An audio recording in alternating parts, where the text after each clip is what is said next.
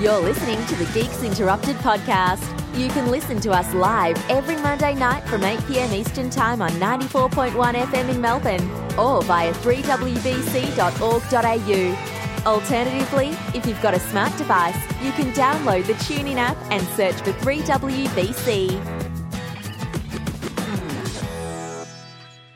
94.1 FM, 3WBC.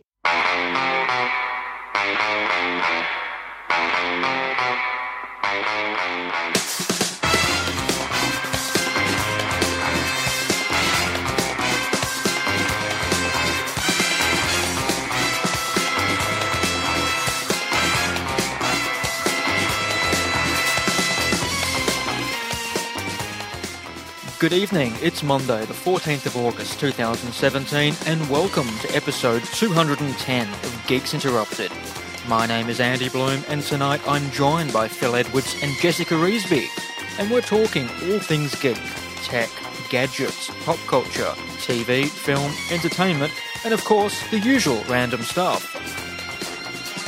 On tonight's show, Foxtel wants to block more piracy sites. Amazon may be entering the ticketing business, and Woolworths shoppers in processing bungle. In the world of entertainment, Disney wants to take on Netflix, and we remember Glenn Campbell. We'll have all that and more on Geeks Interrupted, broadcasting and streaming live from the studios of 94.1 FM, 3WBC.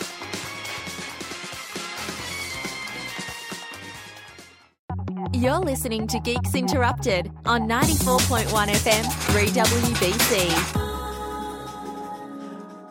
Well, good evening. You're listening to Geeks Interrupted on 94.1 FM at 3WBC, the voice of the Inner East. And, of course, as always, thank you very much to the team from VFL Rewind. They'll be back next Monday night from 7 p.m. talking everything that's happened in the world of VFL. Right now, though, it's time for Geeks Interrupted. My name is Andy Bloom, your host for tonight. And joining me in the studio tonight, Phil Edwards. Good evening, Phil. Good evening. How are you? Very well, thanks. And what's happening? What's happening? Well, I just came off a VFL Rewind show for those who were listening before as Geeks Interrupted was coming on. So a big night of radio for me. And it's been a big weekend of radio, actually, because we had catastrophic hardware failure on the weekend. And yeah, I spilled some water on the panel. Oh, no, I didn't. That's probably more catastrophic than what happened. But a broadcast processor decided to give up the ghost just as we were starting an OB on Saturday. So I was here until 2 o'clock on Sunday morning doing presidential duties. So it's been a long weekend.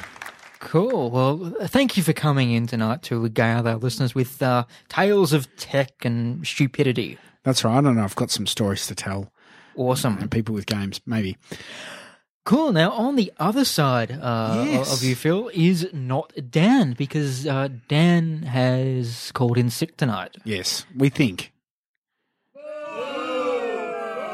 Well, we're not booing his replacement. We're just booing Dan. We're booing Dan. We have a replacement tonight. It is the lovely Jessica Reesby. Jessica, thank you very much for coming in tonight.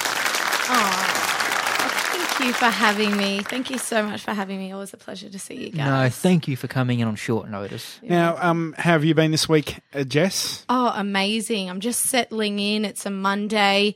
Was up in Sydney for a IoT cybersecurity event we ran with Kaspersky Lab and Hewlett-Packard Enterprise. So, yeah, just trying to get back into the swing of things. So, yes, I saw you in Sydney. I think you might have enjoyed it too much as well as working as well. Yeah, I definitely had a couple of drinks in the canapes that were going around. So, but nothing too disorderly. It was awesome. Very Great nice. night. Now, sitting in the host chair, of course, is Andy, and I'd like to say happy birthday, Andy. Oh, thank you very, very much. I have leveled up today. Well done.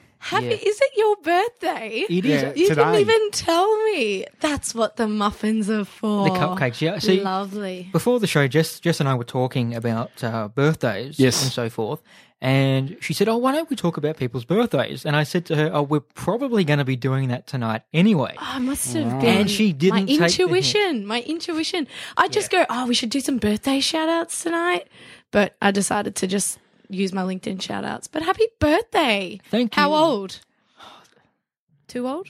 Too young? You're not as old as I am. Well, I'm only a couple of years younger than you. Come on. Give us the age.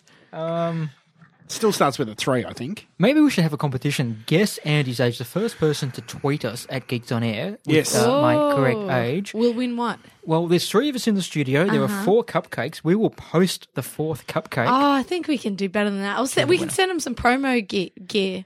I've got a couple of things left around from the event. And a There you go. 3WBC pen. Yeah, Yes, I've got we can some do that. pens and shirts and mugs and whatnot. There we go. So and USBs. tweet us at Geeks on Air with my age today. And if the first person who gets it correct will win the Geeks Interrupted bag of crap. Excellent. So it's only obviously for people who are listening live on the stream or on the radio. So But what happens if people listening live don't participate? It's like, I'm not going to bother with this. that's okay. And it's just a reminder that you have to tweet it. You can't do it in the chat room. You have to tweet it. And That's a that condition. answer in the chat room is incorrect anyway. There you go. Someone can't maths. No, they can't maths. I thought you said something I else. definitely can't maths. That's okay. I We're all failed good. like basic fundamental maths. Put someone else's name on the test, actually, because I was that embarrassed. So you're telling us you're a cheater? No, I put someone else's name, like made up a name, like I just didn't want my name to the test. Wow. Yeah. Yeah. Was it multiple My choice? teacher knew. Okay, that's Sure all right. they knew because I'm like, I was missing, but I was there. Anyway, speaking of people getting in contact with us, we love feedback here at Geeks Interrupted, and during the week we've had a number of our listeners send us through some feedback about stuff that we've spoken about. Phil, what are those tweets? What has some of our lovely, caring listeners said? That's right. Mr. Dom tweeted us and he said, caring less about Twitter, to be honest. I find Reddit more entertaining and a waste. What was Twitter time now on Reddit? So that was from Mr. Dom. And Rebecca also mentioned regarding episode 209, was a fan of implants. Now I'm not. I've got 2 of them and now guys won't stop staring at my chest. And then apparently there's a implied sound effect there, which is... that's what she wasn't implying, but we'll go with it anyway. Yeah. So obviously we were talking about cochlear implants during that episode, and I think Beck is talking about a different type of implants that some ladies might have. Yes, and I think we're also talking about the... She's talking about boobs. Oh, okay. We were also talking about the swipe, the RFID implants that the employees were getting as well. Oh, yeah, that guy. Then, that he had the pass thing on the hand. Mikey. Yeah. Mr. Meow Meow. We spoke about him a few weeks ago as well. Meow Meow Beans. Whatever. I forget what his name was, but he was a bit of a weirdo. It was a long, made-up name. Looks like our chat's down. Our what? Our chat's down. No, it's not. Well, I'm having trouble getting into it anyway. That's because you aren't a very good tech person. No. Why are you on this program? Oh, that's right, because you're not a very good tech person. That's right. I have to learn something. Yeah. We also had a tweet come in from Huggies. What did Huggies have to say? Sorry, I was trying to get into the chat. Huggy said, are you guys AC or DC? Hashtag ask a question like Rebecca. I'm not quite sure where he's going with this one. But Are you alternate current or direct current? I'm going to go DC just because, for the sake of picking one. Jess, what about you? AC or DC? I'm going to go both. Wow. A bit of a transformer. Just both. Oh, there's a pun for you. What about you, Said Phil? she was a transformer, Transformers. More than meets the eye. I would say I'm an AC. Mm-hmm. Hashtag ask a question like Rebecca. Cool. I don't know what that all means, but I can shock you.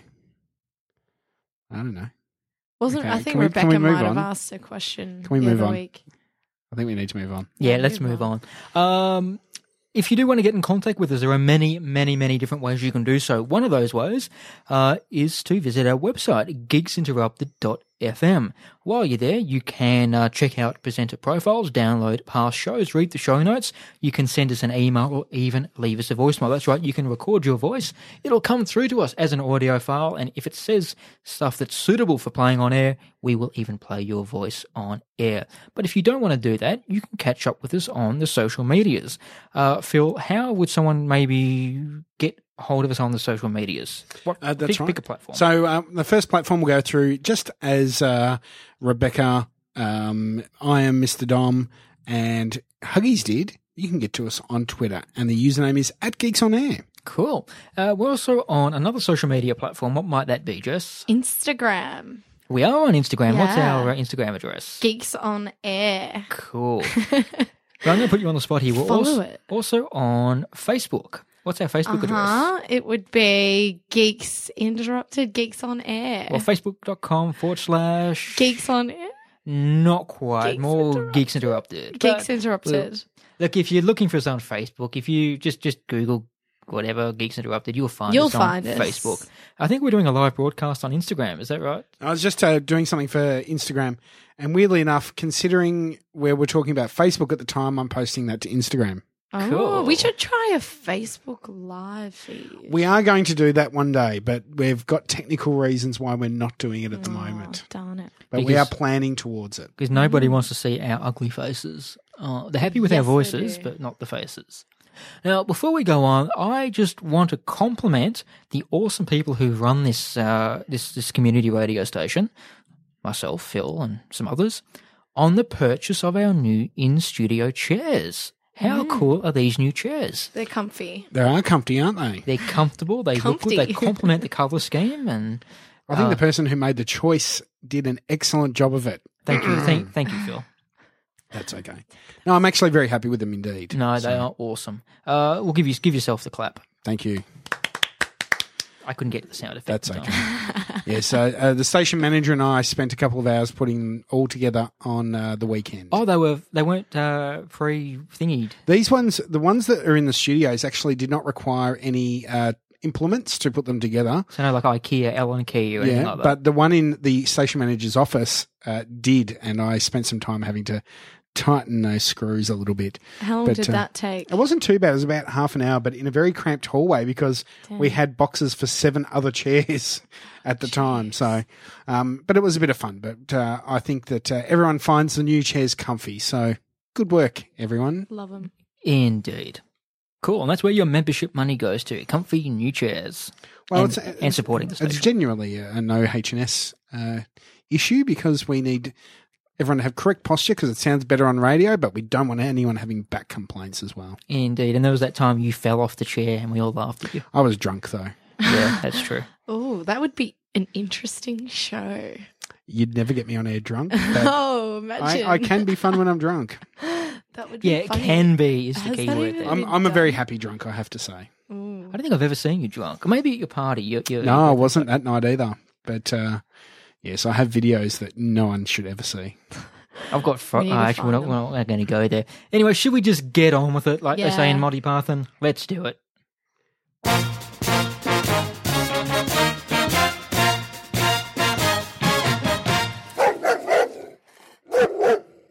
Thank you very much, Australian News Puppy Dog.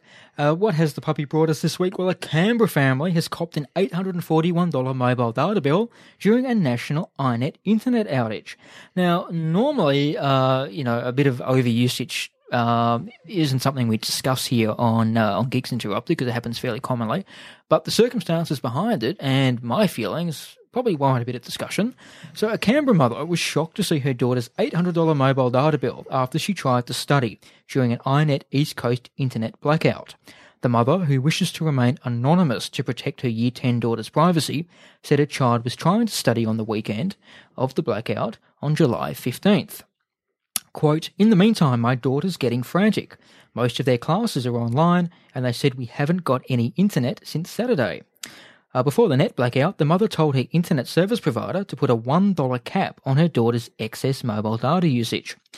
She asked if she could use her phone as a hotspot. I gave permission as I knew we had the $1 excess cap in place, the mother said.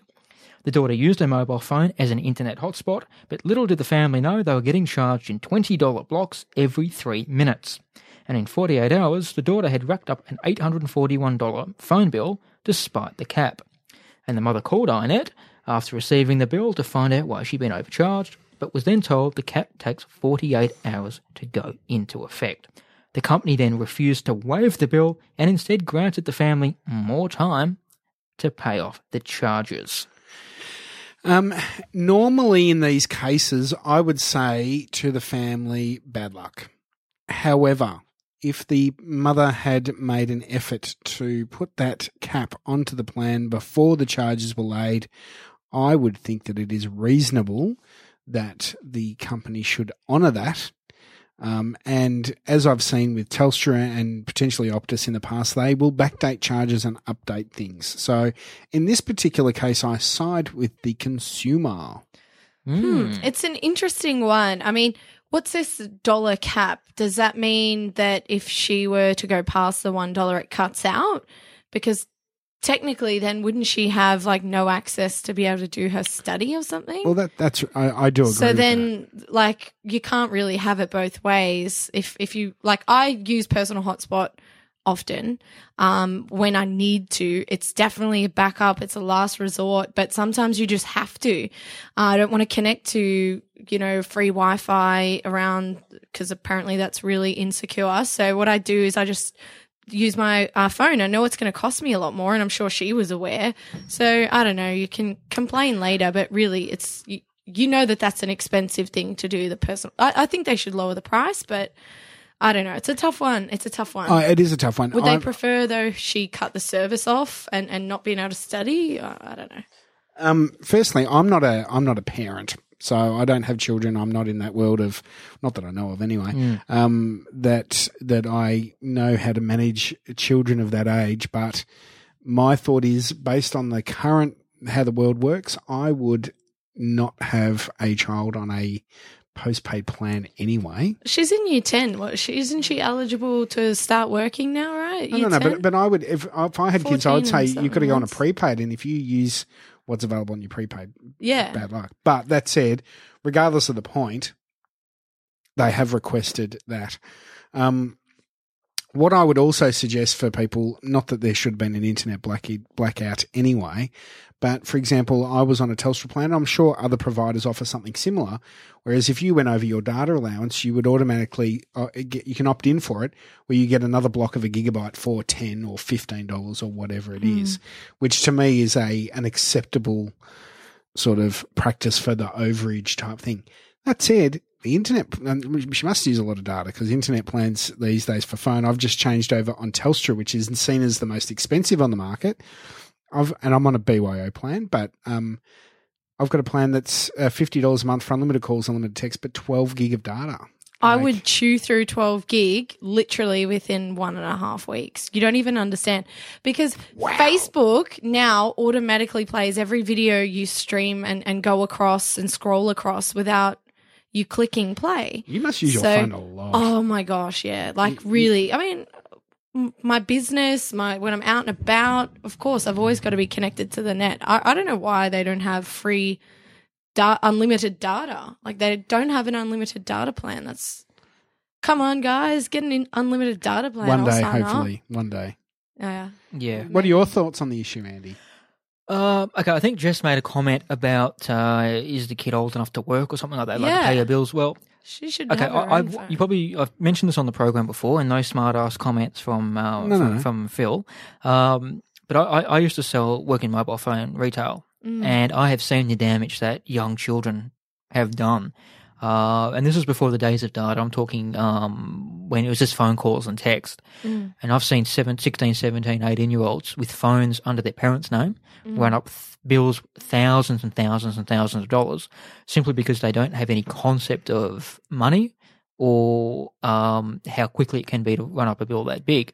So I don't think really the having a job or being old enough to work really comes into that. But I suppose, could the kid go down to the local library and use the free Wi-Fi at the local library or It's a bit one of the computers there. inconvenient, and There are alternatives. and there's concerns on like security of free Wi-Fi now. I would highly like tell everyone don't use free Wi-Fi because there's hackers that are creating, like, for example, fake Starbucks aliases where you think you're logging into Starbucks, but it's like Starbucks_Australia and it's not real. And, you know, having their computer hacked by clicking links and stuff after being requested to log in and enter a password. But anyway, but if you're just doing, say, for home the kid, research, I mean, there's new plans, right, I think for children. If not, they should have them. But I'm pretty sure there was an ad recently, like new teen or children plan or something like that.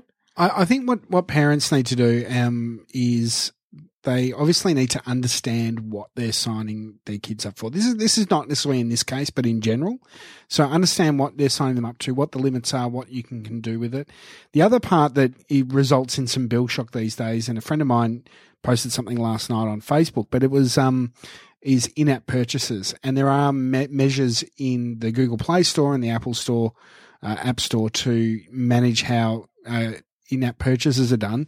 But the message was, my favourite part of a very busy Sunday has been in the last 3 hours contacting the bank, PayPal and Google Play to work out how to get a refund for the $560 our son purchased in in-app purchases in a Dragon game. That's right, $560. Now, they should wear that, I'm sorry. Yeah, well, the thing is that they said they emailed Google Play with a situation, got an email response within 15 minutes saying all transactions to be refunded. Check your parental controls and payment options in your Google Play accounts, people. So that's wise advice for someone who nearly got stung. Mm-hmm. But I have to say that while some telcos can be difficult to deal with, Apple are pretty good, and obviously Google are pretty good in that situation. So the most important thing is check what your kids are on, and even with your parental controls as well. Well, if you think an $840 overuse phone bill is big, surely there's something more expensive. I'm sure there is.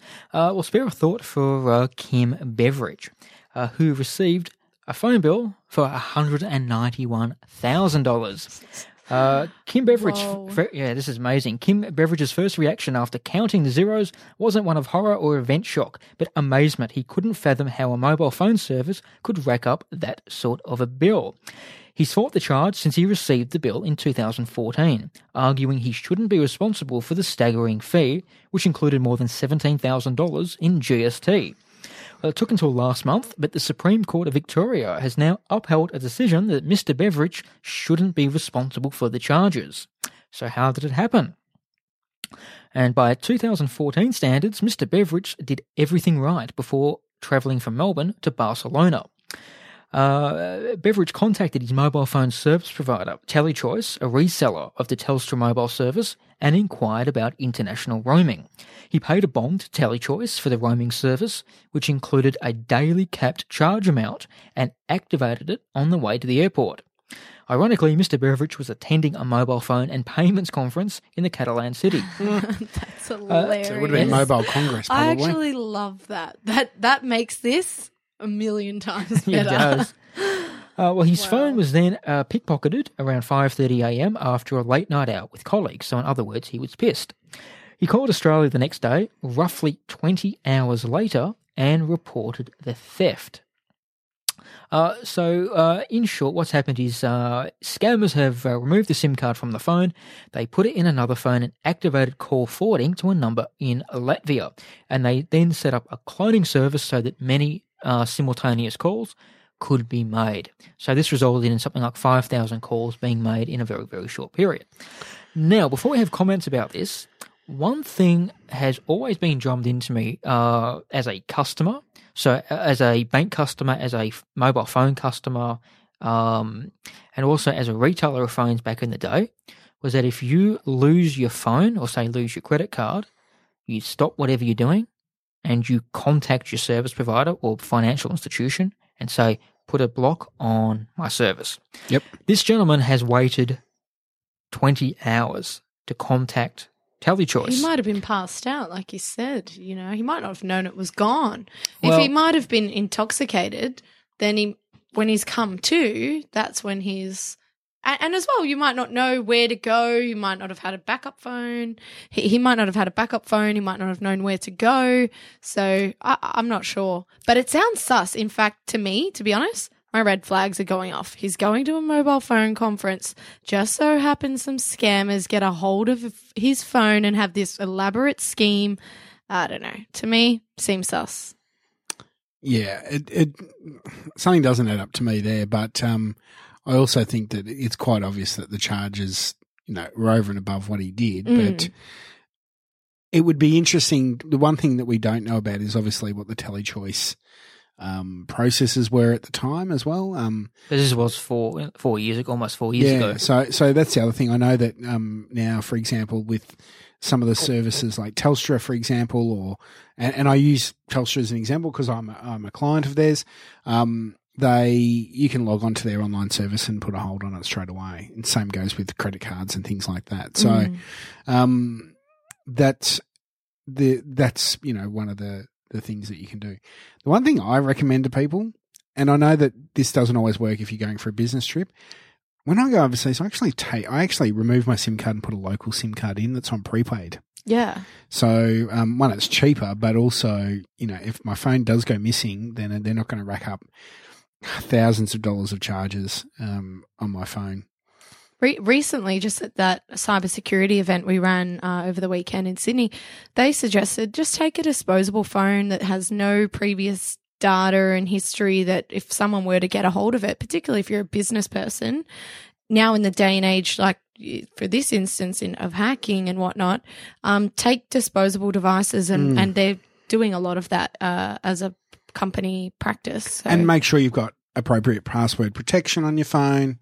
And, things like with smartphones now, you've got the, Find My iPhone or the equivalent where you can remote wipe the device and things like that. So make sure you've got all those things turned on before you go overseas. Listening live? Join us in the chat room. chat.geeksinterrupted.fm. We are listening to Geeks Interrupted on 94.1 FM 3WBC. And if you are listening live, do come and join us in the chat room, chat.geeksinterrupted.fm. You can join such lovely people. We have Huggies in there, Jay Byron and Clanker in there tonight. We have no Rebecca. I think she's doing an early shift and sleeping. Who else do we normally have in there? We normally have Dan, but he's off sick. That's right. And who else do we have? No, most of the regulars are in there. Yeah, we've had a couple of guesses also about my age, and they are all incorrect so far. Did we get anything on Twitter? Yeah, we've had a couple. 37? No, not 37, not 40. Not 40. Anyway, keep guessing, gentlemen and ladies. Thanks to Michael Foster and Huggies for your guesses.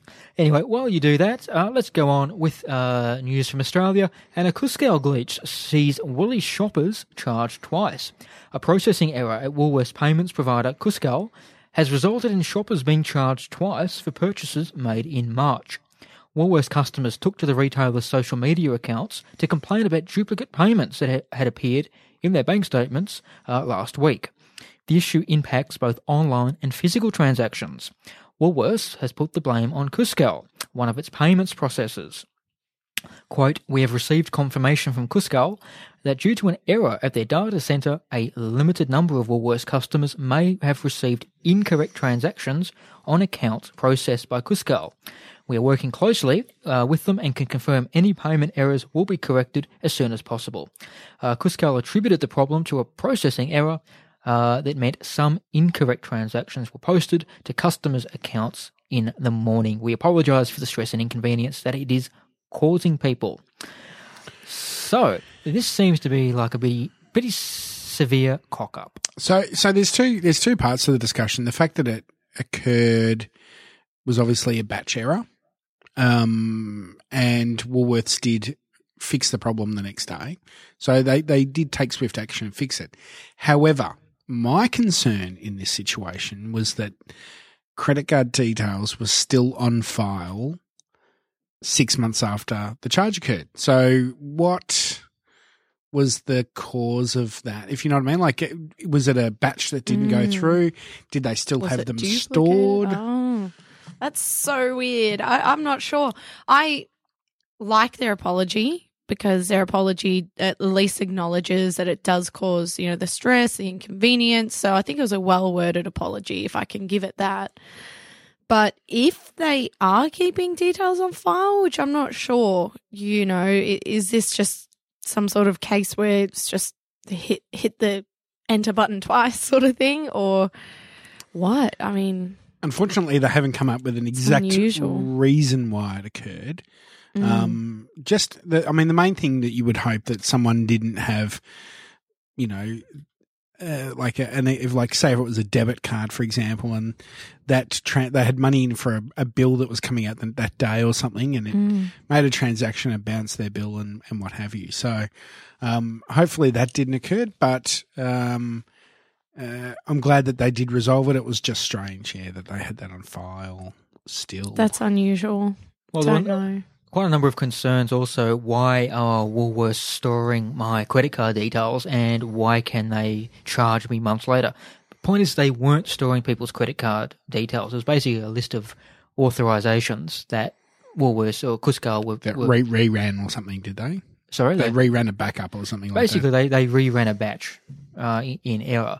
And people have somehow got it into their heads, and I'm reading things online, how dare Woolworths store my credit card data? I mean, I don't trust them, and that is not what happened. I did read about it on the day. Did Woolworths come out and actually explain that's what the situation was? Because I didn't see that explanation. That doesn't mean they didn't make it, but did they come out and explain that process, Andy? Or I don't think they did. I think because in most cases it goes over a lot of people's heads. Not understanding that, we're not actually storing credit card information. This is a list of transactions we were authorised, or our payment processor was authorised to process, and we have inadvertently, or they have inadvertently done it again. They should. I know that it might go over people's head, but I think they should explain it. That's my opinion anyway. Possibly. I mean, it could be seen as complicating things for people. I can see your point, but it may just complicate the issue for some people. The most important thing is, as they did, they reversed those transactions the next day. Yeah.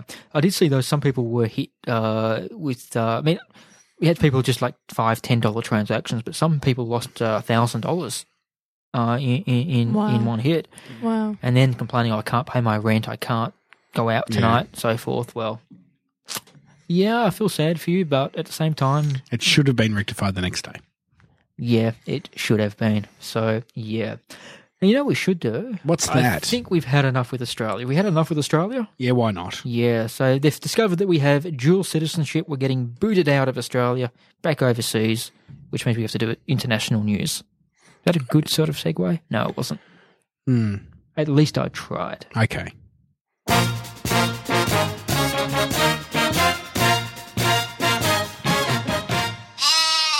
The overseas lamb. And what has the lamb brought us? Well, Amazon may take on Ticketmaster with a new event ticketing business. Reuters, citing sources familiar with the matter, reports that Amazon is looking to partner with venue owners to sell tickets to sporting games, concerts and other events. Amazon's entrance into the event ticketing industry could come in a variety of avenues.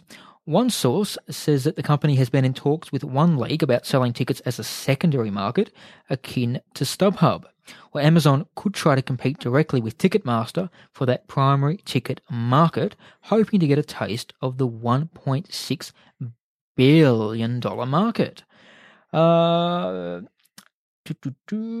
Breaking into the ticket market could prove to be difficult for Amazon, though. That's because Ticketmaster is currently the exclusive seller of primary tickets for many of the top venues in the United States, a number of which are actually owned by Live Nation. According to the company's website, it controls 196 concert venues, including the House of Blues and Fillmore chains, along with dozens of arenas and festival sites. So obviously this is a good thing in general. It's probably going to be very US-centric to kick things off, I'm sure. It's not going to filter to other parts of the world immediately. It will take some time. But I don't think anyone's going to disagree with me when I say it's a good thing to break down the monopoly or duopoly of Ticketmaster and Ticketek. Yeah, well, there actually isn't a duopoly of Ticketmaster and Ticketek. But what they do, because you've got mosh ticks and things like that in the market, but what they do is they supply the big companies, being Ticketmaster and Ticketek, they pay incentives to venues for signing up with them and them issuing those tickets.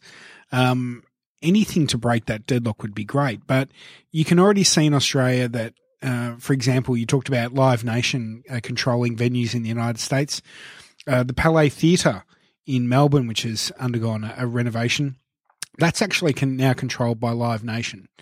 So you can see where they're moving in these markets, which is unfortunate because, I mean, I think I've been to a couple of concerts this year. I went to Guns N' Roses earlier in the year and bought pre-sale tickets. I think I had to pay $10 per ticket just to buy in the pre-sale, and then I had to pay a booking fee on top of that.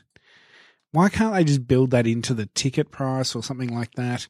That's pretty cheap. That's cheap. Look, I think every little industry should definitely have a variety of competitors. I think it's important for benefits of the consumer and the economy as well. But for me, being a person who goes to the big concerts, those big headline names, and yes, I know Guns N' Roses certainly is one of those, but for some strange reason, these sort of Pink, Britney Spears, we're talking over $160 a ticket. Yeah, and Adele up to $300-$400 a ticket, and that's direct, not even second, bought from a promoter. And imagine from the promoter, they can go online and sell up to $1,000. I think that's why a lot of these big celebrities are coming to Australia, because they know we're just willing to pay an arm and a leg to go to a concert. So, but the thing is that because they know that, and if you look at Adele was a great example. Adele did 2 concerts in Melbourne, and I think they had 65 to 70,000 at each of her concerts at Etihad Stadium. There would have been a $10 or $15 ticketing fee involved in that. I mean, that to me, that they should properly build it into the ticket, but they will pay money to get control of a venue so that they get ticketing like that. And while I think Amazon could create a really good platform, are they prepared to spend the money to get into the venues to get their platform out there? That's going to be the interesting thing. It's going to be interesting as we're seeing more virtual concerts come to play. We've got virtual reality cinemas. There's talks of virtual reality concerts, so you'll be able to buy a virtual reality ticket where you don't even need to be there. Sort of defies the point to me. But bringing it back to, I guess, tech. For example, I'm going to the Technology Gadget Expo that's on this weekend, doing a panel talk there. And I think that even tickets to conventions and expos like that, I'm not sure on the tickets there because I'm a panelist, but I've seen some expo tickets selling up $300 or more. That'd be a market they should probably play in as well. Oh, and I'm sure that they eventually will.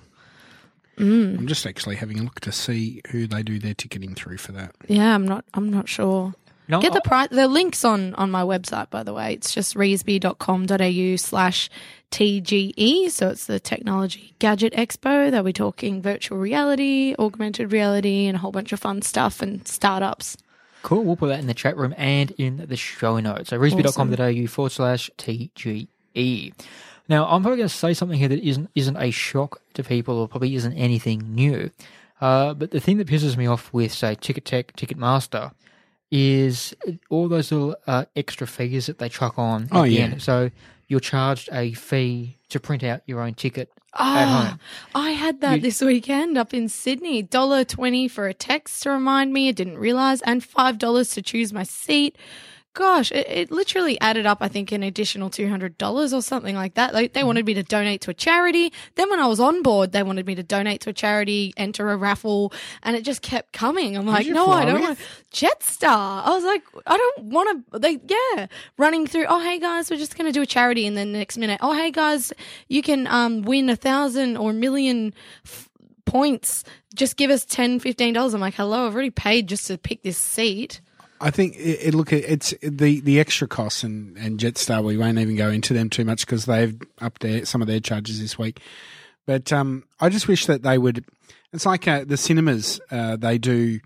If you book on one of the major chains of cinemas, you pay $1 a fee if you book online, but you're actually saving them money by not engaging a staff member or printing their tickets out. Yeah, and they call it a convenience fee. However, if you use the Telstra thanks Wow. thing, I'm sounding like, like I'm on a Telstra payroll, which I'm not, but you don't actually pay the booking fee. Yeah. Which is weird. Random. Interestingly, the expo that you're talking about, they use a company called Tickety-Boo. Which we used before. Yes, we used them for our Star Wars event last year. And they have an option of you can either pass the booking fee on to the consumer or you can absorb it as part of your price. And for the Star Wars last year, I wanted to make sure that the people who came along to the movie had a set price and that was it. So I had the option where it was $15 a ticket and that's all you paid.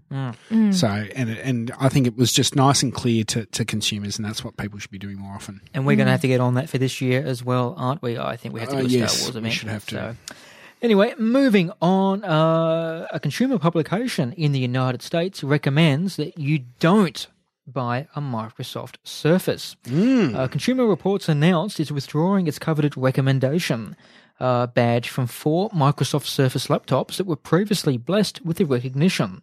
The reason? It estimates about 25% of Surface computers will break within 2 years of ownership, an abysmal rate of reliability compared to the other popular laptops and tablets.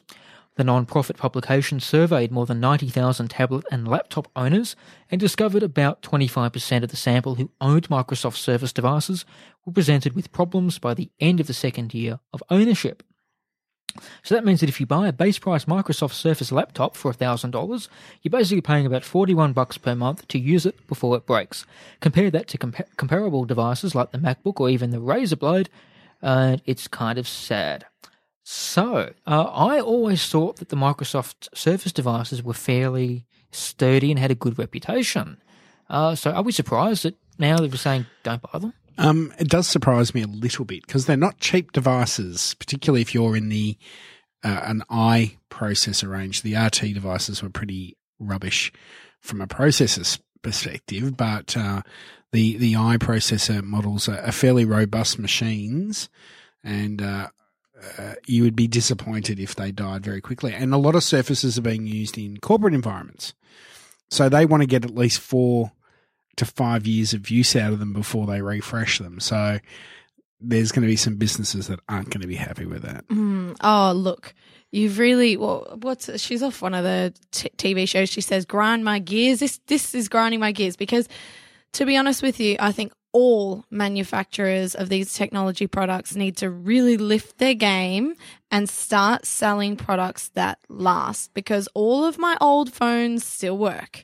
All of my old computers still work. Whereas for an iPhone, even to have we were talking about this earlier, for my iPhone, even why is it if you were to sell a car where the front windscreen breaks every time a rock hits it, then, the manufacturer would have to change it. What, or a microwave if the glass was breaking. Why is it that we accept these products to fail so easily and we need to buy plastic screens and covers just so that it freaking doesn't break? Just make it thicker. I think we need to back up a sec. Let's back up a sec. You know what I want to do? Because we're short on material tonight, we haven't got any Apple, shock horror. Let's hold that for after the break, because we will come back to it, because I know you are going to rant. And excuse the name of the topic, but we have in the past had a segment where we'd have these discussions called A Mass Debate. So I think tonight we will have to have a mass debate. Well, pardon me. I promise you we will. Sorry about the name. We will. But Look, we're I bringing like back. Mac. I love Mac, and I'm not. Just lift your game, people. Just make products that last. But the thing is, the problem also with going back to the Surface is that they are portable devices, so you expect them to be fairly sturdy. Oh, really? Look, I'm going to remember that for when we talk about the phones, because I think a phone is supposed to be a mobile device, correct? Yes, so but we'll you hold know, on to that. We're gonna have to strap on the arm the boxing gloves during our break. Absolutely. And Jessica hasn't heard our mass debate intro either. Have you still got it? Actually, Oh, no. good. I think I might have when I initially Oh, contacted no, because you we about haven't it. played it for ages. How long? Once. I think we've used it once. Anyway, back to the Surface. This is perfect for it, though. Yes. So back to the Surface. I've lost my chain of thought. Thank you, Jessica. No, it's okay. But It's because you're getting old. It's okay. You're aging. Like a trap cram, you've been derailed. Sorry. I haven't had my guess yet. To be fair, in this day and age, do we expect, putting aside what Jessica will be talking about in the masturbate, do we actually expect electronic devices and portable devices to realistically last more than 2 years in this day and age? Yes. If you buy a car, sometimes they're like, minimum for a second-hand car or something, whatever, you'll pay like $4 or $5,000. These devices are close to that cost, and we expect them to. So with the thing is, I expect, and Australian consumer law says that now, they expect mobile devices to last at least 2 years, hence the reason why they've increased the statutory warranty to that period of time. That said, with a device like a Surface or a MacBook, I expect to get 4 years at least out of a device like a laptop type thing. I think there's two things also, if I can interrupt, two things to point out here. There's a big difference in the likelihood that the device will fail just through poor workmanship or poor design, and its ability or propensity to break in dropping or whatever. I think they're two different things that is possibly being confused here. So are they saying that the Surface won't hold up to day-to-day use over 2 years, or will it just easily fall apart after 2 years? You see the difference Either I'm making or. there? I see what you're saying, but for reasonable use, I would say with these devices I have, it's reasonable use where you expect for a portable item to have some knocks along the way. And for them to just break the way that they do, and I would say a glass screen breaking makes the phone completely unusable. Therefore, it's not lasting the 2 years that's meeting the requirement. Now, your laptop, Jess, now I reckon Yes. that's a relatively new laptop. Yes. So the one that you had before that, Yes. how long did you have that for? About 2 years. And you dropped it, didn't you? No, I didn't drop it. This is embarrassing because it's gonna I wasn't undo my story. Oh, okay. But I wasn't won't trying to do that, actually. Oh, Sorry. okay. Well, the previous one, I spilt some green tea on it, so that, of course, fair enough. And that's, of course, Apple's That's fault. no, it's not. But they could waterproof it if they liked, I'm sure. But I wasn't get what I'm trying to lead you down that path on No. that, because I knew you did have an older MacBook, and I was thinking that you would have had it for a lot longer than you did. So I apologise about that, because That's the proof, I was actually trying to prove the other way around, that it backfired on me. But my last MacBook I had for 5 years, and to me, it probably lasted about 6 months longer than I would have reasonably expected it to. But you're right, in a device like that, we I'd have an expect it. old HP that's like 15 years old, still works. My old LG, I think that's like 15 years old, still works, no crack screen. I could go on and on. And these phones used to last all day. And yes, I know that But they were plastic. Anyway, we'll come back to that. whatever. You know, we're going to put this conversation on hold, and we'll pick it up in the unplanned mass debate. Yes. Done. Okay, one final story, a bit of a fun one before we go to our next break. A song meant to spoof car audio systems climbs into the top 50 on Apple's iTunes charts. A track consisting of nothing but 9 minutes and 58 seconds of silence is currently sitting at 49th place in Apple's iTunes charts, apparently out of frustration with the way many car audio systems work. Called Very Good Song, the 99-cent track, released by Samir Mezrahi on Wednesday, copes with the fact that many audio systems will simply play tracks in alphabetical order whenever an iPhone connects via USB. With a regular music library, this can be very annoying, since the same song will play automatically until a person can select their own playlist. The issue is unlikely to impact people who depend solely on streaming services such as Spotify and Apple Music. The track's popularity may be a sign that many people are not only using USB in their vehicles, but still relying on locally stored music. iTunes sales have been on the decline for several years with the rise of streaming, but the Mac and Windows iTunes clients also let people import files from third-party sources, whether legal or otherwise. So this is a bit of a fun one. I love this. So the thing is, I even though I do use Apple Music, I still get, when I hook it into the library in the car, it will still start playing the first track. So I have it lined up. Anyone want to guess what it is? It is... Angels Brought Me Here. S Club Party by S Club 7. In 1972, a crack commando unit was sent to prison by a military court for a crime they didn't commit. These men Smurfs. promptly escaped from a maximum I don't security even know it. stockade Might to be the too Los young for Angeles this, Jeff. underground. Today, still Wait wanted for by a the second, government, they you'll get it. survive as soldiers of fortune. If you have a problem, if no one else can help, and if you can find them, maybe you can It's hire the B team. A-team.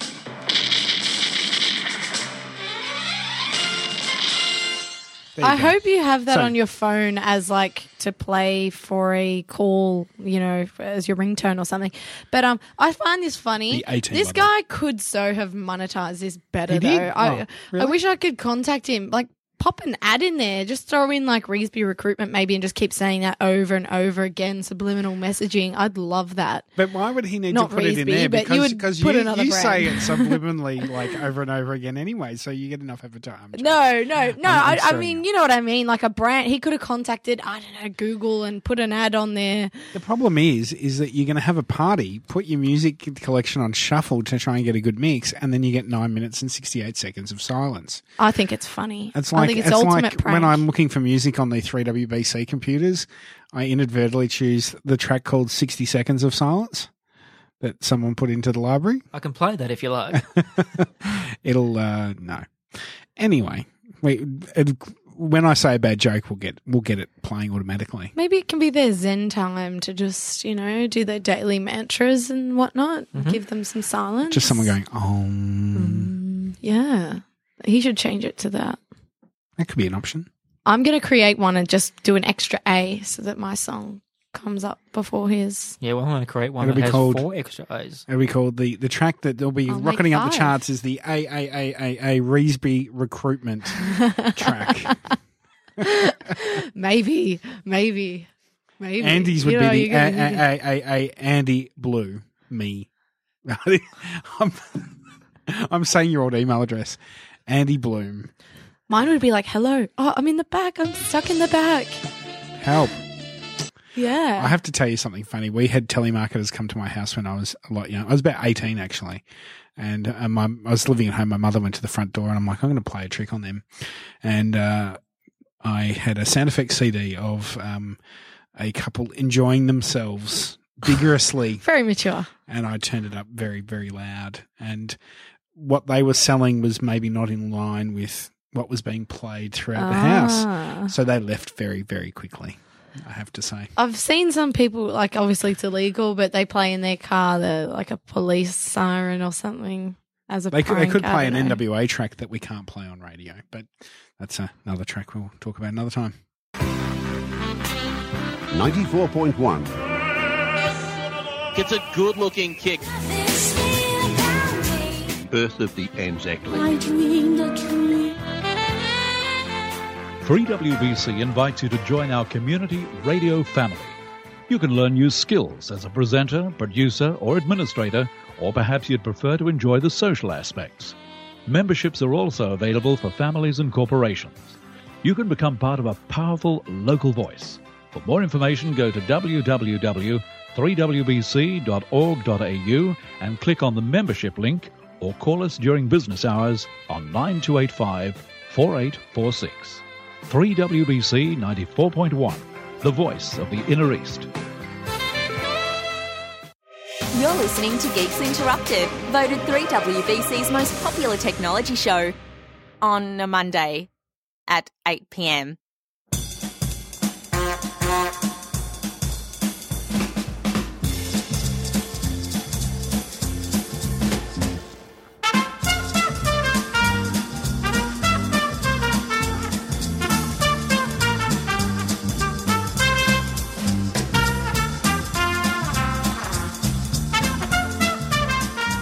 Well, you are listening to Geeks Interrupted on 94.1 FM 3WBC, the voice of the Inner East. We're back for our second hour now. And as we do after our world-famous fat break, we tend to take a moment to talk about ourselves a little. So, Phil, we're going to throw to you. What have you been up to this week? What's going on in the world of Phil? As I said earlier, I had some issues at the radio station on the weekend, so that was always a bit of fun. But the one thing I did get in the tech world, I was showing you, both of you before during the break, I ordered some headphones, some wireless in-ear headphones on Indiegogo, and they were supposed to ship in February, and I got them in mid-August. So the comments section was going a bit crazy, saying where the hell are my headphones, but mine have finally arrived. And they're very neat because they sit inside in the ear. They don't have the little, what I call the little dick that the Apple AirPods do, the little white dribble coming out of your ear. So many bad vibes that I'm giving off on that. The sound quality of them is awesome, but I do get some dropouts on the right ear, which is the slave ear. So I'm still trying to work out if that's an ongoing issue or it's just trying to learn the Bluetooth or something like that. So I could be going back to the manufacturer very soon. Oh, that's so I hope not. But that's the risk that you take by buying something on a Kickstarter / Indiegogo type crowdfunding campaign. I actually saw the iPhone little earplugs on a gentleman just in Sydney, and I thought they were cigarette butts in his ear. I was like, is he got a cigarette half bent out of his ear? What is that? And because they look like the standard Apple earphones, I was like, why have you cut the cables off? Yeah, pretty bad design for a company that's all focused on design. I know. There must be a reason for it. Put my microphone up. How much were those? So I paid about $109 US as a Kickstarter. I think they're going to charge about $150 US ongoing. So that's very similar to an Apple AirPod price if you're paying retail for them. So cool. It'll be interesting. One last thing. This is something I learnt, which I know that we normally do this later on, but I was talking when we were having our catastrophic technical failure. We talk a bit about mobile networks, and I was saying that I was looking at some photos of another radio station who did an outside broadcast from the MCG, and that they use a similar technology to what we do for our outside broadcast, but I would be concerned about using 4G in that environment because at sporting events and things like that, the network gets very congested. And the tech told me that what Telstra or providers actually do, but in this case Telstra, is that they for people like that, you probably sign up for a business plan, they give you a separate APN for your internet device, which guarantees you data rates regardless of what anyone around you is getting and constant bit rates and things like that. And I'm like, bastards, I want one of those. That would be good. Yeah, that'd be good. Because when you're sitting at the football and everything goes to crap, you go, why can't I have data? Well, people are getting data because they've got the good stuff. Indeed. Jessica, talk to us about yourself. What have you been up to during the week that you haven't already told us? So busy. Okay, I didn't tell you actually. I did a talk at La Trobe University's Open Day, so that was fun. Just talking to some students about career ready and their new cybersecurity master's class, and they're going to launch a bachelor's. So for someone who hasn't heard you on the show before, you're a IT recruitment consultant? Yeah, so I have an IT recruitment business. We specialise in IoT as well and women in tech. So we're big advocates for diversity in the workplace. And I get behind a lot of different events across Melbourne and Sydney and even Brisbane too. And I run the IoT Australia meetup, which is the largest of its kind, which is pretty cool. And it's growing that sector too, isn't it? Yeah, massively. I mean, hugely. Like this, we've got a prediction of over 200 billion devices or so coming onto networks. I think in the next 5 to 10 years. What else did I get up to? I went to Sydney. I think I'd already mentioned that. I told a guy on LinkedIn, I asked, because I headhunt talent. Yep. So I said, oh, are you interested in this job? I'm looking for a full stack developer. It's $1,000 per day in Melbourne. And yes, if anyone out there is interested, I've got loads of jobs on at the moment. So come at me. Just look up Jessica Reesby on LinkedIn. Yeah. And he came back to me and said, I'm not looking for a job at the moment, just girlfriends. Thanks. Okay, that's just really creepy. And so I posted that onto LinkedIn without his name. I didn't want to name and shame. I felt a bit rude. It's happened to me a couple of times, and I got like 20,000 views on the post. I think that was the last time I checked, so it'd have to be more than that now. Does that turn you off wanting to actually refer him for a job in the future? Oh, I don't know. It's a tough one. For him, yeah, because I think that that's kind of rude. So it's unprofessional. So, of course, I wouldn't be able to put someone forward who's unprofessional. But I don't know the guy. But I'm not going to be hitting him up for my next job. But it is a tough, I'm on the fence because it is hard. Like, it was straight up rude. So in this case, I'm saying an absolute no. But if someone, for example, was into my inbox and said, oh, hey, how's it going? I wanted to catch up with you. I've had that a couple of times. I would not consider them for a job. I just say, look, this is a LinkedIn professional network. So, but in his instance, in the way that he said it, yeah, I probably wouldn't put him forward. You can normally find Jess on Tinder. No, I'm joking. I actually am on Tinder. There you go. I was joking on that, by the way. No, but yeah, LinkedIn's for jobs and whatnot. And I was approaching him for a job, so I thought that was, of course, rude. But I let everyone else give him their peace of mind instead of me having to say anything about it. You were telling me about this before the show as well, about how this gentleman said, I don't need a job, but I need a girlfriend, and so forth. And I brought up a person I know called Atlanta Daniel. And I met her once very briefly, but I know her mainly from Twitter.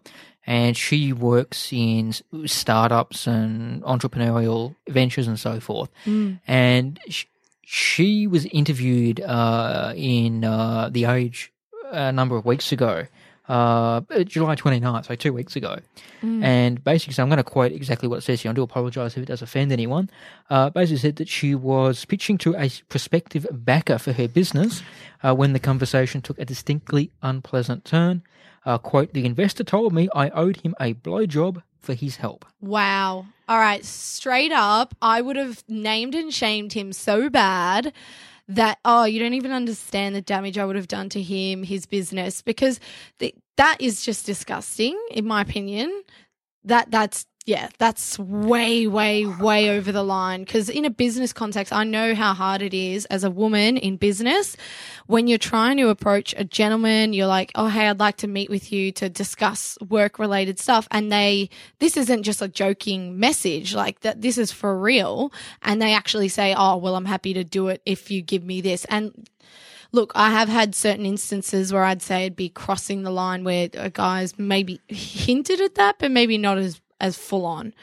But that's disappointing the thing is, maybe I was just brought up right, but and I admittedly I'm probably a career public servant, so I have had, appropriate levels of respect training and things like that drilled into me from day one.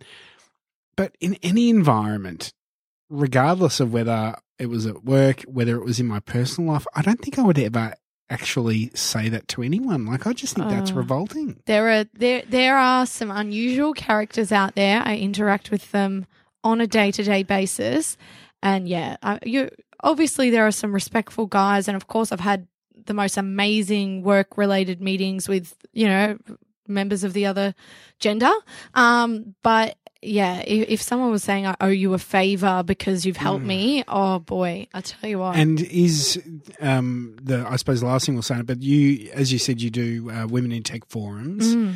Is this not necessarily that direct, but it could be that direct?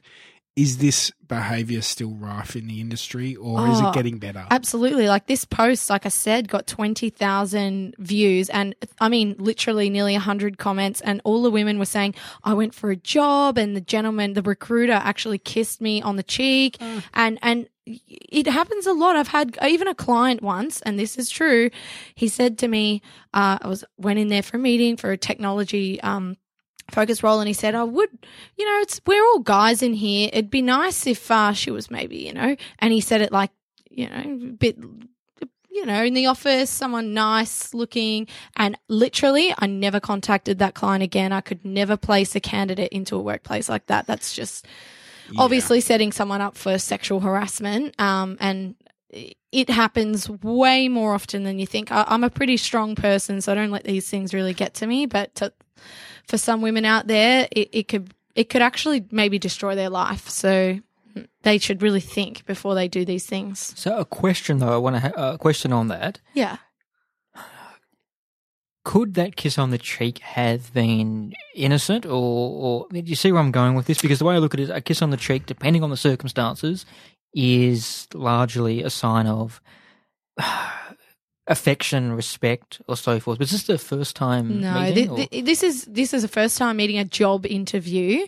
She was meeting with a recruiter to be put forward for a role. She clearly knew afterward it was awkward and they didn't the contact went strange or something. I don't know the full detail, but if I would never kiss someone on the cheek after or before a meeting, maybe a friend, I'd come up and give him a bit of a cuddle, but not. Yeah, no, that's. But even and even that situation, if I had a friend who was in the a female friend who I knew outside of work, and that socially we might kiss each other on the cheek, hello. In the work environment, I wouldn't do it at all because it's a handshake. Yeah, because it's also because not only does it potentially give the wrong impression. And that's not from a sexual harassment perspective, but it also, in the professional environment, could also be seen that you're favouring that person or that person's favouring you if they're particularly superior at a different level to you. Yeah. But the other thing is that it could make other people feel uncomfortable. And I know that, in that situation it's unfortunate, but that's just the way it is. And even if you are good friends with that person, I wouldn't do it in that environment. So, yeah, pretty poor form. So I shouldn't kiss you goodnight. Well, this is not a professional environment, so no, that is very true. But Andy, thank you for that, Jess. That's just disturbing, to be perfectly honest. Yeah. I will say though, Andy, what have you been up to this week? Absolutely nothing. I have deliberately taken a nothing week. Be honest, absolutely nothing. Half your luck. I had a shave today, and I think Zero. that's all I've achieved. I had a haircut at some point. It's your birthday. It's my birthday, so that's basically all You'll I've have done. to come with me this weekend to the Technology Gadget Expo, I think. Reesby.com.au/TGE. Yeah. No, I think that you got to do something. No, I just think that everyone, if you're into tech and gadgets, why not go? I promote all tech events that I see and come across, so, There was I went last year and some cool stuff there too. Yeah. But didn't you say it was cool. mostly I'm excited. drones? Or There was, but I think that they were trying to build it up because last year was the first year and I'm looking at some of the exhibitors this year and they're expanding it. So yeah, it looks amazing. I've got a question for you, Jess. What? Now, we promised you something earlier, and because we've been talking about inappropriate comments and so forth, we're running out of time, but we're still going to go to the masturbate, which kind of sounds wrong after that conversation. It is a bit. But it is 2 words though. It's 2 words. We'll go to it if we can keep it to 10 minutes. Okay. Do we have an agreement, a contract on it? Done. Signed. All right. Sealed. Let's do delivered. it. Shall we do it, Phil? Yes. Let's do it.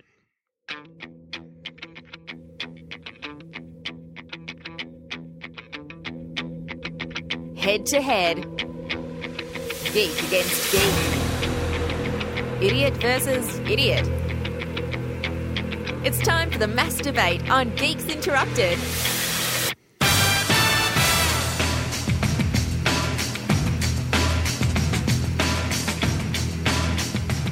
Yes, as the nice lady said, it's time for the Geeks Interrupted Masturbate, and we are continuing a discussion from before, something about Jess breaking her phone. Tell us more, break Jess. my phone. I did not break my phone. Can we just be clear? It's just I've had enough of these phones that are made to break, and it's just frustrating. Like, if I can put a piece of glass on it, it still works equally as effectively. Why don't they just make the glass thicker to prevent breaks? And everyone knows, I mean, how many phones right now are being sold on eBay or Facebook Marketplace because they have a cracked screen? Because it's like $300-400 sometimes to get a phone screen fixed and replaced. And I told you last time I was on the show, I had an LG and the screen was plastic. It worked fine. It was touchscreen. And why they didn't continue using that type of technology, I'm not sure. But to me, like similar to what I said, if you've got a car and the windscreen breaks every time a rock hits it, all the manufacturers would probably recoup all of the cars and fix the problem. But no, iPhone keeps getting away with it. All the other phones have followed suit. You know what I'm trying to say? I've lost, my tongue is tied now because I'm getting so amped up. And you've got to get a full cover and everything. It's like an additional $500 just to protect the phone that should be durable in the first place, in my opinion. So at the moment, there's if I do a search for iPhone cracked screen, there are 12 iPhones for sale on the Australian store. Out of how many? On eBay.com. And they're probably selling it as iPhone used slightly damaged. They might not be using that term exactly. Oh, no. What about Facebook Marketplace? Come on, you can't do this to me. True. Because I know. No. Look, I understand there is a propensity for the screens to crack. I am one to say that I've never cracked a screen. Yeah, on you my two are phone. just aliens. The fact that you've never cracked a phone screen just blows my mind. That's because we look after our expensive devices. I look after my expensive devices too, but they're made to really go The interesting against thing you. is, though, that your device, you have it as a wallet in a wallet. Correct, So because you they're have it so fully covered. It's protected by flimsy. Mimco. Correct. Yes, this one hasn't broken. That's what I'm saying. It's just annoying to see other people, because I'm considerate of others, to see that we're paying an additional, what was this, like $50 to get the glass put on, not I agree. authentic iPhone. And then this case was a bit more expensive. It's about $150 because it's leather and Mimco. But, you know, that's extra money, and it still has a potential that it will crack as well. I still don't trust this. So... right? Like, come on. It's $1,000 phone. Sorry, more than 1,000, I'm pretty sure. All the more reason to look after it more. I do look after it, but if you're walking around, it's a portable device, just like anything. I mean, how many... it's like a watch, right? They have the thick glass that's crystal to prevent it from cracking because they know it's going to potentially hit something. Okay, let me ask a question. So... We had a debate about this before the program. It was more you shouting incoherently. I'd never shouted. And I was just nodding along. No one believes you. I don't shout. Okay, No. I resolve my issues in a mature and professional way. Oh, what's and she doing here then? Well, I'm not shouting. If you call this shouting, then I shout 24/7. No, we are trolling you a little bit, but we did have this conversation before the program in the kitchen.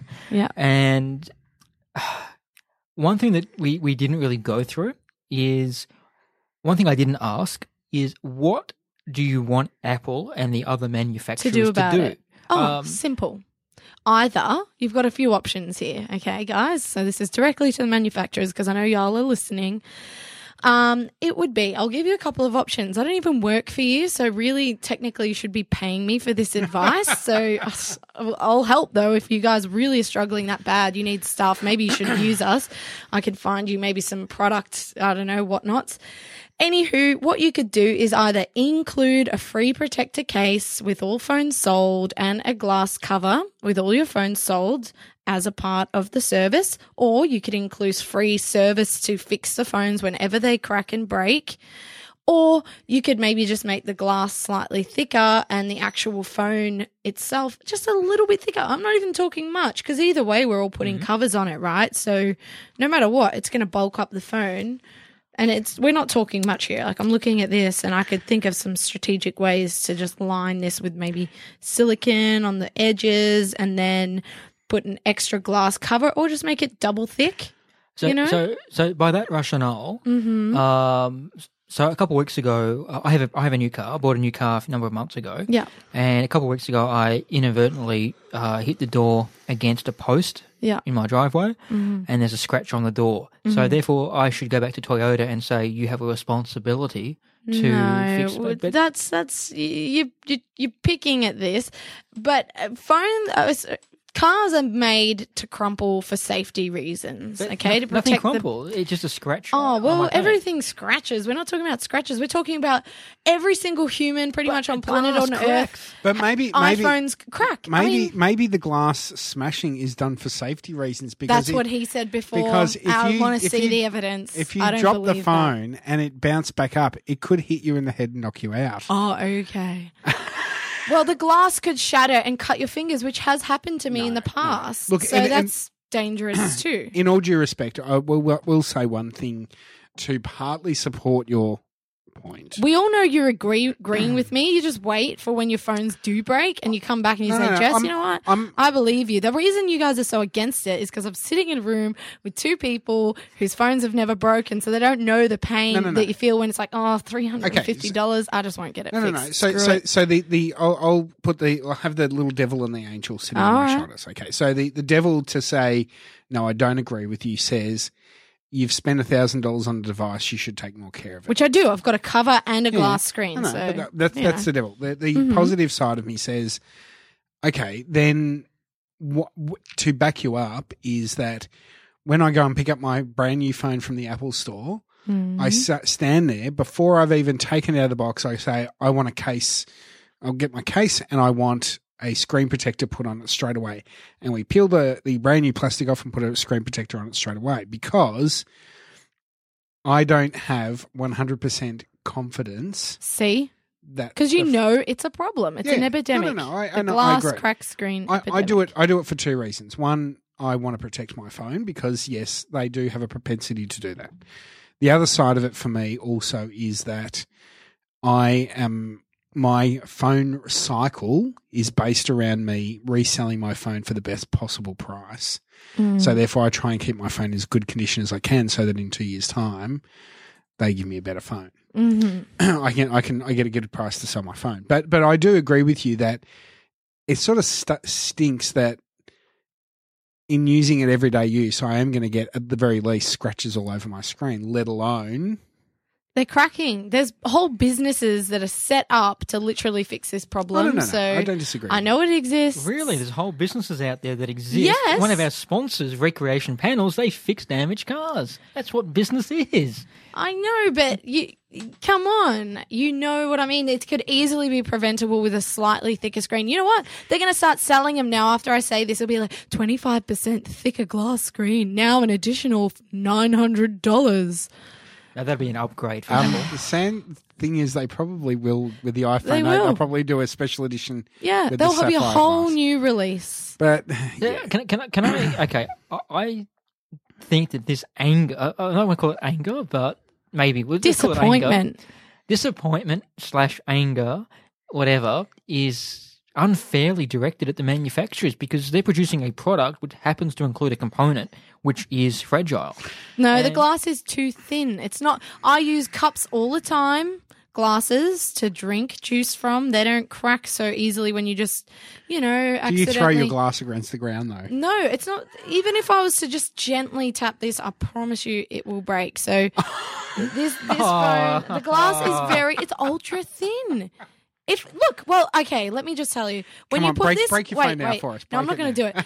But even with this cover, and this is a very thin glass cover, that makes a big difference and prevents it from cracking, correct? So that means, therefore, that this glass is just a slightly too thin and they should make it slightly thicker. Otherwise, this glass cover would make no difference, right? So clearly, it's just a matter of making it slightly thicker. Cloinker actually said that the phones are too thin in general. Well, yeah, I suppose Mabes. I don't know. I like to keep it nice and thin to keep in my pockets and whatnot. But if you had a phone that was 3 millimeters thicker to have on the and glass more screen, durable, it is. I now have to use a whole wallet to protect this thing. But would yes, the answer is I would buy that. Yes. No one cares about how thin it is. We all look how big this thing is. I have the iPhone 7 Plus. It's so big. It's like, no matter what, that's not fitting in any pocket I've got. So, I have an idea. What? Yes. Because we're running out of time for the mass debate. So I think the best way to resolve this is basically say that smartphones, like an iPhone and so forth, are not for you. They don't suit your lifestyle. Now, a couple of months ago, we did a story about... It's all me, not them. You know what it's you me. needed Hang on. very quickly was a BlackBerry that had the physical keyboard. I've got a with the BlackBerry. I've got like plastic every screen. phone. So what we are going to do is, a couple of months ago, we did a story about Nokia bringing back the old school phones, the 5110s and so forth, and one of their features was durability. So we are going to buy you one of those phones. Oh, really? I'll take anything for free. The problem is she won't be able to use it because the 2G network's dead. Oh, yeah, that's Well, that's true. something else for her to complain about. That's true. All my old. Oh. Apparently, I learnt this just recently, actually. So that's one thing I learnt. Because a friend of mine at work had a 3310. He sent me a message and said, I've had to retire the phone only because the network died. But the reason why the phone lasted so long, admittedly, was because it was completely plastic on the outside. And he didn't drop it. He did, but it was all plastic. But the thing was, it doesn't have a touch screen or anything. But if it's plastic, it makes it lighter, and then they probably won't blow up. But then you I can't don't use know. the touch screen. Yeah, you can. Because I had an LG and it was plastic and it was touchscreen. So Resistive you or capacitive? I don't know what that means. Why are we shouting? I don't know. I don't know. Because Resistive is when you actually have to full on push it and you see it convex in. Capacitive is it just detects your fingerprint on the screen. I'm not sure. Anyway, who do you think won this mass debate? Let us know via social media at Geeks.air on Twitter or on Facebook, facebook.com/Geeks Interrupted, or in our chat room, chat.geeksinterrupted.fm. And Clonker said, wait till the polymer LCDs come out, you'll be able to get bendable screens, so you'll be all good by then. Thank God. We are listening to Geeks Interrupted. I don't know why, but you are listening to Geeks Interrupted on 94.1 FM, 3WBC, and we'll be back with more after this. Listen to Geeks Interrupted every Monday night at 8 p.m. only on 94.1 FM 3WBC. Or don't. I'm getting paid for this voiceover either way. Well, you are listening to Geeks Interrupted on 94.1 FM at 3WBC, and as we come up to the end of the program, it's almost 10 p.m. if you are listening live. It's time for us to move into the entertainment section of the program. So we talk about everything in the world of TV, film, and entertainment and so forth. But there's something that we do at the top of this segment, and that's where we play a mystery TV theme. And in this case, it will be Phil and Jess and everyone listening at home or work, wherever they may be, to guess what that theme may be. So here we go, this week's mystery theme.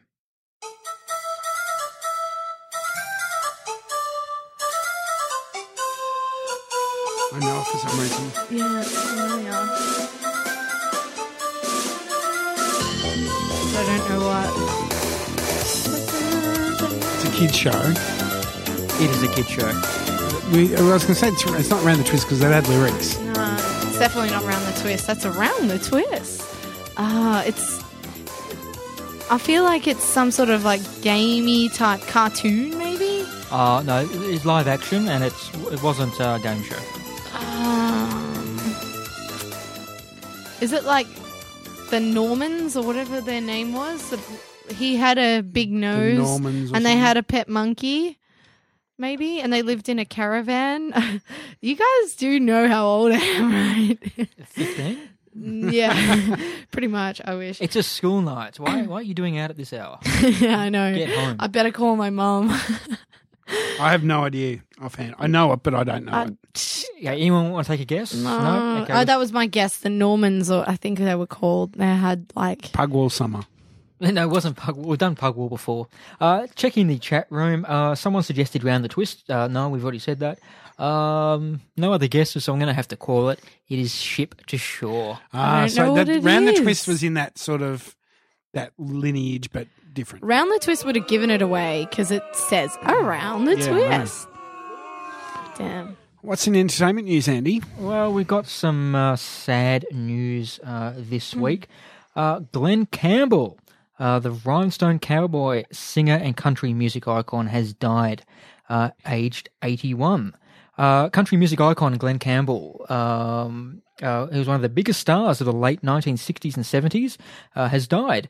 Campbell had 12 gold albums and 75 chart hits, including Wichita Lineman and By the Time I Get to Phoenix. His publicist, Sandy Brokaw, said the singer died on Tuesday morning at an Alzheimer's facility in Nashville.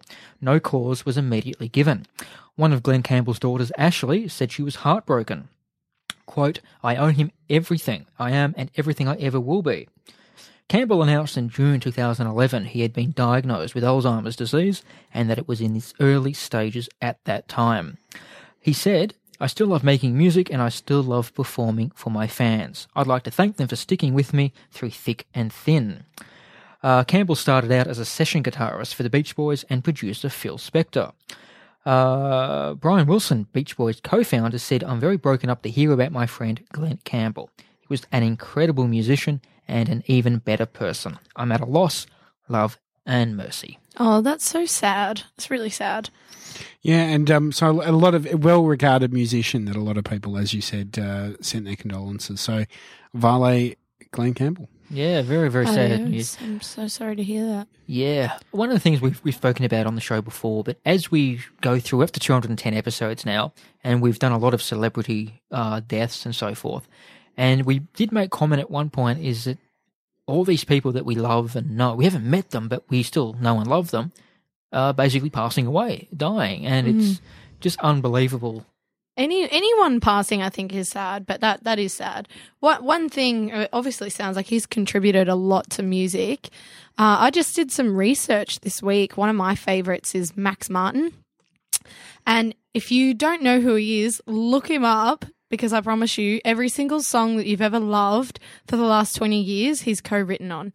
He wrote, like, well, you might not like this, but Britney Spears, like Katy Perry, Justin Bieber, like all of these hit songs, and I'm talking in the hundreds. This guy has really contributed to music, like in a major way, particularly the last sort of 15 years, And what was his name? Max Martin. Do a Google search and just see how many hits of it, like, that you love that he's co-written on or has written. All the Backstreet Boys hits. I mean, lots of this pop, the current sort of Katy Perry, Kesha songs, even though Kesha does write a lot of her music, these main hits have been him. Even to this day, he's still going. If he was to go, I'd be so miserable. Cool. We'll get that into the show notes. Absolutely. On to some, I wouldn't say happier news, but better news, but not exactly great news. Disney wants to take on Netflix with its own streaming services. The Walt Disney Company, under pressure to address threats to its vast television business, unveiled its answer to Netflix-style streaming services. Quote, "I would categorise this as an extremely important, very, very significant strategic shift for us." And that quote comes from Robert A. Iger, Disney's chief executive, and that was said to analysts on a conference call to discuss quarterly earnings. Underscoring the need for Iger to reposition the company for growth, Disney reported a slight decline in revenue and a 9% drop in net income. The two still unnamed streaming services, one built around sports and the other on Disney and Pixar movies and TV shows, will be powered by BAMTech, a technology company that handles direct-to-consumer video for baseball teams and HBO, amongst others. Disney paid $1 billion a year ago for a 33% stake in BAMTech. And last week, Mr. Iger announced that Disney had accelerated an option to spend $1.58 billion for an additional 42% share. And Disney's move online would put the company in conflict with Netflix, which would lose access to new Disney and Pixar films, and with cable providers, which pay Disney handsomely for the right to distribute ESPN and other channels. Iger said that Disney had not yet talked to cable providers. Smart. So, more content could potentially be disappearing from Netflix. Yes. The thing I don't like about this is it's further fragmenting the streaming market, because in Australia, we've really only got two. I mean, there's three services. There's Foxtel now, there's Stan, and there's Netflix. But really, it's Netflix and Stan. In the United States, though, that market is increasingly deteriorating. So you've got Netflix, you've got Hulu, and then HBO are now offering their services directly, as well as, I think, Showtime as well. People will only go so far to pay for one or two services, and that's it. I think that Disney, with their back catalogue, could be good for kids, but is it the best move for them? Who knows? They could get to a point where in a few years' time they turn that streaming service off. But they've got a big back catalogue, so yeah, it's an interesting one. It's a tough one. I think because it's targeted directly to children, I think it's smart because parents will be like, oh, there's no point in us paying for Netflix when there's all these films that our family can't really watch right now. But I would sort of do agree in a sense that eventually they, you know, if you're paying for Stan and Netflix and then they're like, oh, to get Disney, you've got to pay an additional however much per month. I wonder what it will cost. Then you start to think, oh, do I even get it or not? So will their customers just go completely? Not sure, but sort of reminds me of like the Chadstone bus that's just been built from the city to go directly to Chadstone. Like just this business is going direct to their customers and creating a way to bring their customers just directly to them. So I think it's a smart move for them financially, but that's if the customers are okay with signing up for an additional service. Well, Jay Byron in the chat room says, like, we don't have enough streaming services already. Now, I know, Phil, I think out of everyone, like out of the regulars, me, Dan, and yourself, you subscribe probably the most online streaming services. That's right. So I have only Netflix. I think Dan has a couple, but you have quite a few, particularly overseas ones. Yeah, so I use Netflix, Stan, and I do legitimately Hulu through a US iTunes account. And that covers basically all of my needs. I might have some access to some other things, but we won't talk about that on air. So I do those services, but would that extend to me going to an additional Disney service? Probably not. Do you know mine? Zero. I don't have any streaming services. Do you not have the time? No, not really. Or the desire. Fair enough. Yeah. It's like, I don't know. I just watch shows that are on TV that my mom's watching. I suppose she has Foxtel, so that might count, but that's if I'm going to chill. But most of the time when I'm actually, you know, out and about or doing stuff or chilling at home, I just will put on the free-to-air TV. And I think it's free, whatever. No, just I just still got do. my TV plugged in and whatever's on that. Yeah, so I still watch That's some what I free-to-air watch. channels, but I don't do a lot. But, you know, the thing is that the thing is Netflix does have a lot of content for kids too, I have to say. But it'll be interesting. The thing is that things like the Marvel TV shows like Daredevil and The Defenders, which is coming out and things like that, they will still actually be on Netflix because they're actually a Disney property, but they will be on Netflix. So it'll be interesting to see what Disney take over. I think it'll be their movies and their kids stuff primarily is what I think they'll do. Interesting.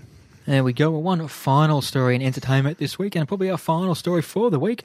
Justice League gets a new end in reshoots. We've heard about the Joss Whedon-led reshoots for Zack Snyder's Justice League. They're being used to change the film's tone, but now two new reports suggest more serious changes to the narrative are afoot. The first comes from Slash Film, which indicates that the film's original ending, which would have seen Darkseid's arrival on Earth, has been scrapped. When Justice League was planned as two films, when the DCEU's future was mapped out, this made sense. Now, though, it's viewed as an unnecessary cliffhanger, and so has been dropped. On top of that, the first film's villain, Steppenwolf, has been beefed up with Robin Wright's Wonder Woman character being brought in to participate, a flashback shedding more light on Steppenwolf's origin and the threat of Darkseid being downplayed. A common theme to reports are that the reshoots are more extensive than originally suggested, but a bigger surprise is the one from Batman on film. Unlike various rumours in the past which come from anonymous Redditors, this is the editor of arguably the biggest DC film news fan site on the web. Zack Snyder, Joss Whedon was brought on by Zack Snyder, as we mentioned, to tidy up some dialogue. Zack Snyder's films have been very full on in the world, and the Wonder Woman film, which was not directed by Zack Snyder, took a slightly lighter tone. And as a result, was very successful. So he was brought onto that, but when Zack Snyder left the production due to family reasons, they seemed to do a lot more than expected. So it's a pretty big retooling for a film that's coming out in 3 months. So Wow. there'll be a lot of work to do on that. So, they're going to be pushing it through. It reminds me a bit of what they did with Rogue One last year, where they reshot a fair whack of the film before it was released. So there you go. So it'll be interesting to see how the movie turns out. So when's it due for release? Or do we have November. November. So that's pretty. That's not when you think about movie production. That's and not, considering they were doing primary photography in like March last year. Wow. So, well, I suppose to be fair, you can do post production while filming new scenes. And they do factor in reshoots for any major film these days. Yeah, they would have had some backups for sure. But they're seeming to do more than they have in the past. Like this is not catching up on some shots they missed or they need to get a different angle. They're changing substantial parts of the movie. I wonder what the reason is. Maybe. Well, they were saying that the original cut was very research. dark. Yeah. And they're trying to make it a bit lighter. Maybe certain countries wouldn't allow it to be shown there, and they're trying to open up to a greater audience. I'm not sure. It sounds. I think that all of those reasons are valid. All Yeah. of them. So it'll be interesting to see how it turns out. Very true. And that's November. You say we'll find out in November. Yes. Geeks Interrupted. As classy as that old shoebox under your bed. Well, you are listening to Geeks Interrupted on 94.1 FM 3WBC, and as we approach the end of our program for this week, it's time to talk about what we may have learnt. So, Phil, we're going to go to you first. What have you learnt this week? What did I learn this week? I've been learning about voice over IP handsets and what you can do with them with electronic handset pickup protocols. In a very quick 30 seconds, what does that involve? So when you've got a wireless headset and you press the button on the side of the wireless headset, it answers your desk phone. Now we used to it with mobiles, but desk phones in an enterprise environment work very differently. So it's working out to see if I can hack that. Cool. Jessica, what have you learned this week? Oh, I actually participated in a hackathon. I forgot to mention that. And I learned that even though I'm not the world's most technical, apparently I was really important on the team. So even non-techie people can make a big impact. So we ended up like making an app within 48 hours. And yeah. That's awesome. Cool. Yeah. I can go into detail, but that's all right. It'll take too long. Andy, what did you learn this week? I've learned something that I've been putting off for quite a long time. I'm building something for the station, coding-wise, and I was putting it off for a long time because I didn't quite know how to approach it, and I taught myself how to do it in about 30 seconds. Wow. So it was basically some JavaScript. So cool. I feel really, really incredibly smart to be well honest. done. So there we go. And I'm pretty dumb most of the time, so yeah. See, coding is the future.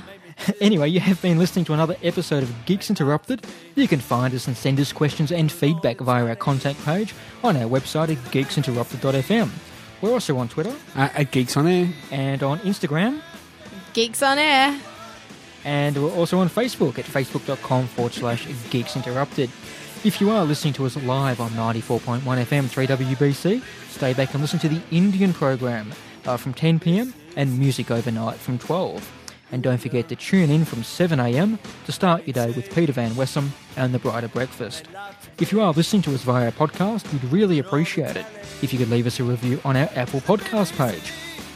This helps us get noticed in the Apple Podcast Store, and please tell your friends to check us out. Thank you for listening, and thank you to Jessica Reesby for filling in tonight, and thank you to everyone who joined us in the chat room. We'll see you all again next week. Bye, everybody. Bye. Laters. All right, and you want to say a quick shout out to?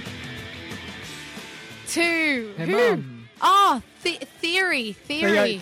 Theo, startup evangelist, tech evangelist. I was getting ready to take I my said I'd headphones remind off. you. Okay. You're the best. Anyway, bye everyone. Bye, everyone. See ya. This is William. Let me take my love to me. Put on the telly. To the BBC. To the BBC. Yeah, yeah, yeah. BBC One. BBC Two. BBC Three. BBC Four. BBC Five. BBC Six. BBC Seven. BBC Eight. BBC Peace. This is Lucky Phil.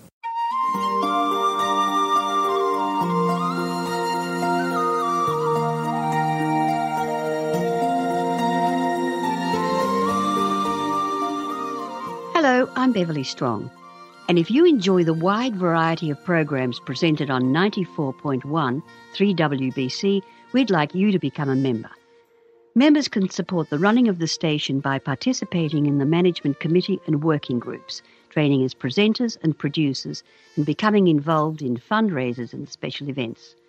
To find out how to get more out of your community radio station, visit our studio in the Box Hill Town Hall Hub or phone during business hours on 9285 4846, or visit our website on www.3wbc.org.au and select Membership. A new and satisfying interest will be yours when you join the 94.1 3WBC team. We're your community radio station and voice of the Inner East.